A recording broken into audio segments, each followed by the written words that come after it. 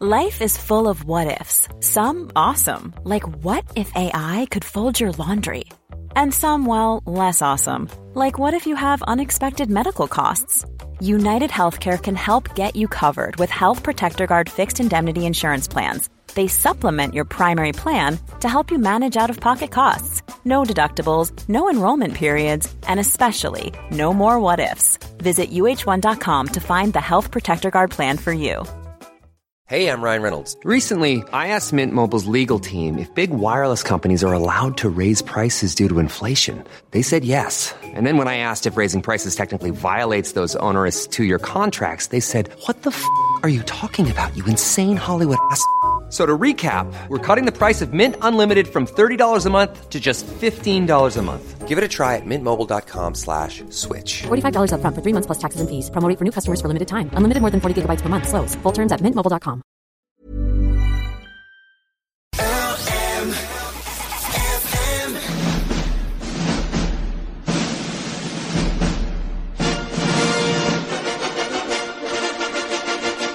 Yes, it's not Friday, but it is Real Reviews Day because we're finishing up today. So we had to have real reviews. We did. Ross and Niall are in studio. How are you doing, guys? Very well, thank you very much. Yes. We have an Easter theme this week, but we're going to get to that now in a minute because first of all, we're going to chat a little bit about movie news. So what's been happening? Yeah, well, I mean, the big news this week is, and you've been mentioning it all morning, is that next Wednesday, the 24th of April, the waiting is over. We've been waiting a year to find out what happened after the snap that was heard all around the universe. And it's the culmination of a story spanning 22 movies. It's Avengers Endgame. It opens, we're all going down, I think, to the screening at 11:50 next Wednesday. And do you know, if you wanted to catch up on, if you've never seen any of the other movies, it would take you 1 day, 23 hours and 48 minutes to watch all of the movies back to back with no toilet breaks. So there we go. If you just want to catch up on Infinity War before you see Endgame, the Ark are also showing that at 8:30. That's only about 6 hours altogether, so you'd be fine. Some good quality viewing there. Yeah. So we're going to go down. So if you see us, say hello, have a chat. You can test me on my Marvel knowledge. I'd be more than happy to take some tricky questions from you if you want.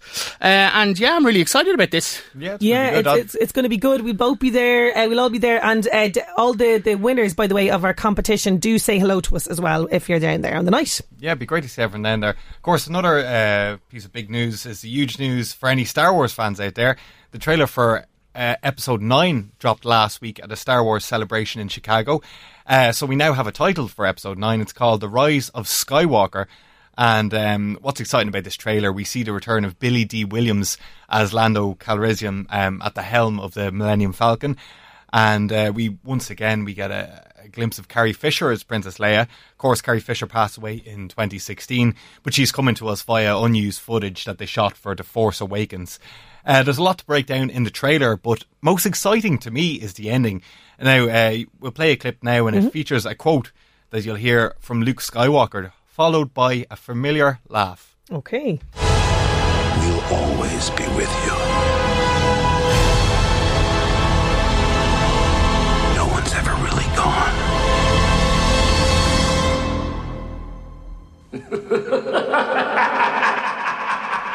Do you recognise that laugh? Oh my God, who is it? That's the laugh of Emperor Palpatine, or Darth Sidious as he is known, who fans of the original movies and indeed the prequels will know as the shadowy Sith figure who's responsible for turning Anakin Skywalker into Darth Vader, into the dark side. So after the launch of the trailer, actor Ian McDiarmid, who played Palpatine in episodes 1 to 6, he came out on stage in Chicago to confirm that he would indeed be a part of Episode 9. No spoilers, Ross, no spoilers. I think it was in the news there during the week. So I think I've not been looking at the news. If you want to go into Episode 9 completely blind, I think you'll find that next to impossible. We'll, of course, have to wait until December 19th for The Rise of Skywalker to hit Irish cinemas, but very exciting. Yes, very, very exciting. Now, you have been to the cinemas this week, little.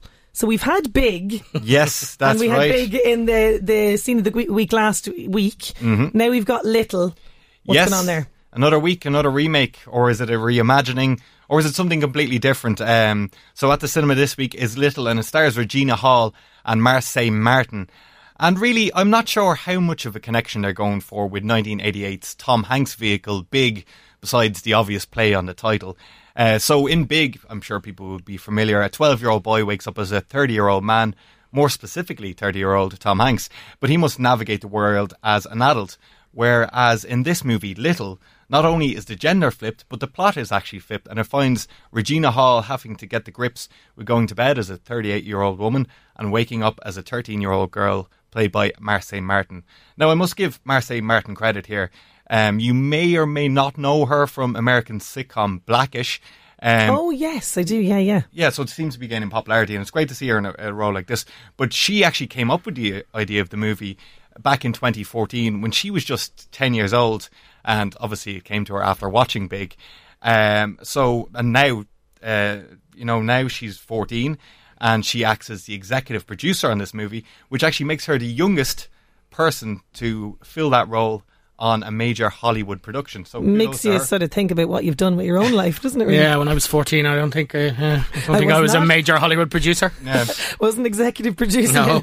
Onwards and upwards for her. Look, anyone who's seen age swap movies like Big or 13 Going on 30 or 17 Again will know what to expect here. Basically, it follows a controlling, erratic boss who's played by Regina Hall, and she must learn compassion and kindness when she finds herself transformed into a teenage girl. There are a lot of things about this movie that leave it feeling pretty hollow. It's disjointed. There is less character development than you would want. And crucially, I think age swap films like this, they usually give you a different perspective on how adults or children live and, treat each other, which this movie kind of skims over, which I think is a shame. On the positive side of things, Regina Hall, who plays the adult version of the character, she plays a pretty well-worn character that we've seen in many films before, the crazy boss, but she does it with such relish that it's hard not to like her. And actually we have a short scene in her here where she is being completely over the top in calling her assistant. Jordan Sanders calling. Hello? Are you awake? Yeah, I'm awake. I was just meditating. Wake up! Be awake when I call. But I don't know when you're going to call, so when would I sleep? When I'm not calling. Yeah, I don't think anyone has bosses like that in real life, but it's there is some funny scenes with Regina Hall. It is probably unfair to compare this movie to Big, but I suppose when you draw so obviously from Big's acclaim, you kind of invite that sort of criticism. So where Big went right was putting an actor like Tom Hanks in the leading role. The movie could easily coast by in his wide-eyed performance. However, that is a lot of pressure to stack on an actor so young, which is what Little does with Marsai Martin. Perhaps you could have got away with it with a stronger script, but I'm afraid flaws here are too big to ignore. He didn't. 1 star.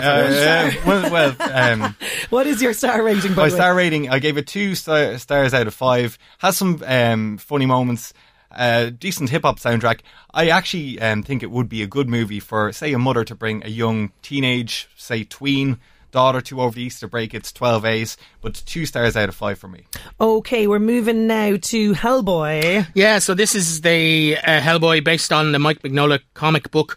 There was a 2004 movie directed by Guillermo del Toro and a sequel to that starred Ron Perlman. This is what's called a soft reboot.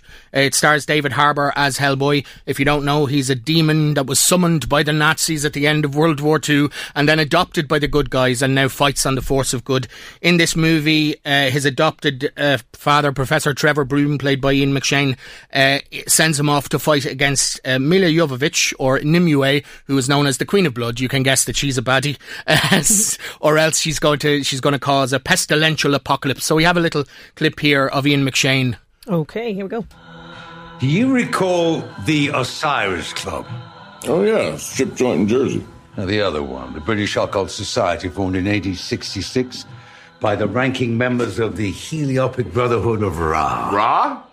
I met Ra once in the underworld. He's a close talker. Well, like us, they fight against the forces of darkness, and our organizations have a long-standing relationship.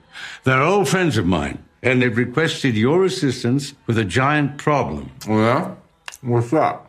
Giants. And isn't this the actor from Stranger Things? That's right, yeah, David Harbour. And he does a pretty good job. He's kind of hampered by his makeup. A lot of his lines are very indistinct because of it. I don't know if it's the teeth he's wearing. But he does a good job. He's not as good as Ron Perlman, I don't think. And the film is very much in the shadow of those Guillermo del Toro ones. It's a 16 cert. It's very gory and grotesque. And at times I would say a little bit gratuitous. I think they wanted to go for a kind of Deadpool R-rated, bloody kind of a show. It's ambitious. It's getting a real kicking from the other reviewers. I kind of liked it, I have to say.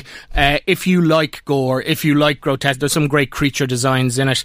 You might enjoy this. I think it's one of those movies that'll find a cult following in years to come. You know what I mean? People will look back and go, this movie is not as bad as everyone said. Okay, what rating was it? I will give it a generous 3 out of 5. Okay, 3 out of 5. Now we're going to talk Easter eggs because it is our Easter theme. Can you explain first of all what an Easter egg is? Yes, well, I'm sure everyone beat a lot of chocolate Easter eggs over the weekend, but this is Easter eggs in movies and in films. So for people who don't know, Easter eggs are basically messages, jokes or references that creators intentionally hide in their work. Now, as I said, they can be found in TV shows, video games, music, and well, I suppose just about anything. But this being a movie segment, we're going to focus on Easter eggs in films. Now, the origins of Easter eggs in movies are hard to pin down. I suppose people have been hiding things in movies for so long. Some claim the phrase was coined by a man named Stephen Wright while he was working for the gaming giant Atari. However, I came across a story which I just thought was so brilliant I had to share. It's reported that Easter eggs became popular with 1975's The Rocky Horror Picture Show. So the story goes that during filming, the crew staged an actual Easter egg hunt on the set. However, some of the Easter eggs proved so well hidden that they actually ended up in the finished movie. I love that. That is a great story. So for any eagle-eyed viewers, one prominent one you can spot is actually underneath Frankenfurter's throne. So keep an eye out for that. Oh, and definitely, it's a great excuse to get that film back out there as well. Yeah, yeah. And another kind of an Easter egg that's very common are cameos. So the king of director cameos, of course, is Alfred Hitchcock. Out of the 52 films that he directed, he has a little cameo in 39 of them. M. Night Shyamalan as well. He has only 11 movies and he appears in 9 of them. But the actual king of cameos, of course, is Stan the Man Lee, who appears in every single movie based on a Marvel property. So unfortunately, of course, he passed away at the age of 95 last November. But he still lives on. You will see him in Endgame and possibly the new Spider-Man. He did film a few before he passed away. But yeah, so Stan the Man. Excelsior. Excelsior, absolutely. You gotta love the director cameos. But I gotta say, my favourite Easter egg of all time has got to be the Wilhelm scream. So can you tell me, do you recognise this sound? Okay, hang on. Oh, sorry now, I wasn't. Sorry, that was my fault. Do you want me to do it? Your dramatic music. Sorry, hang on 1 second. Do you recognise that? Well, you should, because that clip has been in around 400 movies, including some of your favourite films of all time and in countless TV shows. So the Wilhelm scream, basically, it's a stock sound effect that is used for when someone is shot, thrown from a height or blown up. And it has appeared in Star Wars, Indiana Jones, Lord of the Rings, Titanic, Kill Bill, Toy Story, Lethal Weapon, Team America, Batman, The Avengers and countless others. So a little bit of history about it. The sound originated in the 1951 Gary Cooper film Distant Drums, and it became well known as a sound sample in 1953's Change at Feather River, when it was used when a Private Wilhelm gets shot in the leg with an arrow. So since then, the Wilhelm scream has become kind of iconic and a bit of a running joke for sound engineers and sound editors working on movies. We can still see it turn up in blockbusters to this day. And if you think the Wilhelm scream hasn't been remixed in a terrible dance song on the internet, well, you'd be wrong, wouldn't you? Here it is.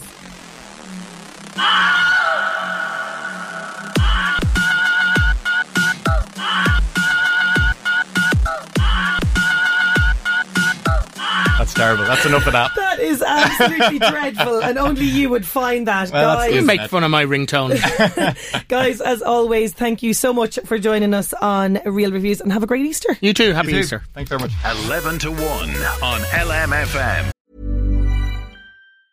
Hi, I'm Daniel, founder of Pretty Litter. Did you know cats tend to hide symptoms of sickness and pain? I learned this the hard way after losing my cat, Gingy. So I created Pretty Litter, a health monitoring litter that helps detect early signs of illness by changing colors, saving you money and potentially your cat's life. Pretty Litter is veterinarian developed, and it's the easiest way to keep tabs on your fur baby's health right at home. Go to prettylitter.com and use code ACAST for 20% off your first order and a free cat toy. Terms and conditions apply. See site for details. Hey, it's Paige DeSorbo from Giggly Squad. High quality fashion without the price tag. Say hello to Quince. I'm snagging high-end essentials like cozy cashmere sweaters, sleek leather jackets, fine jewelry, and so much more. With Quince being 50 to 80% less than similar brands. And they partner with factories that prioritize safe, ethical, and responsible manufacturing. I love that. Luxury quality within reach. Go to quince.com/style to get free shipping and 365-day returns on your next order. Quince.com/style.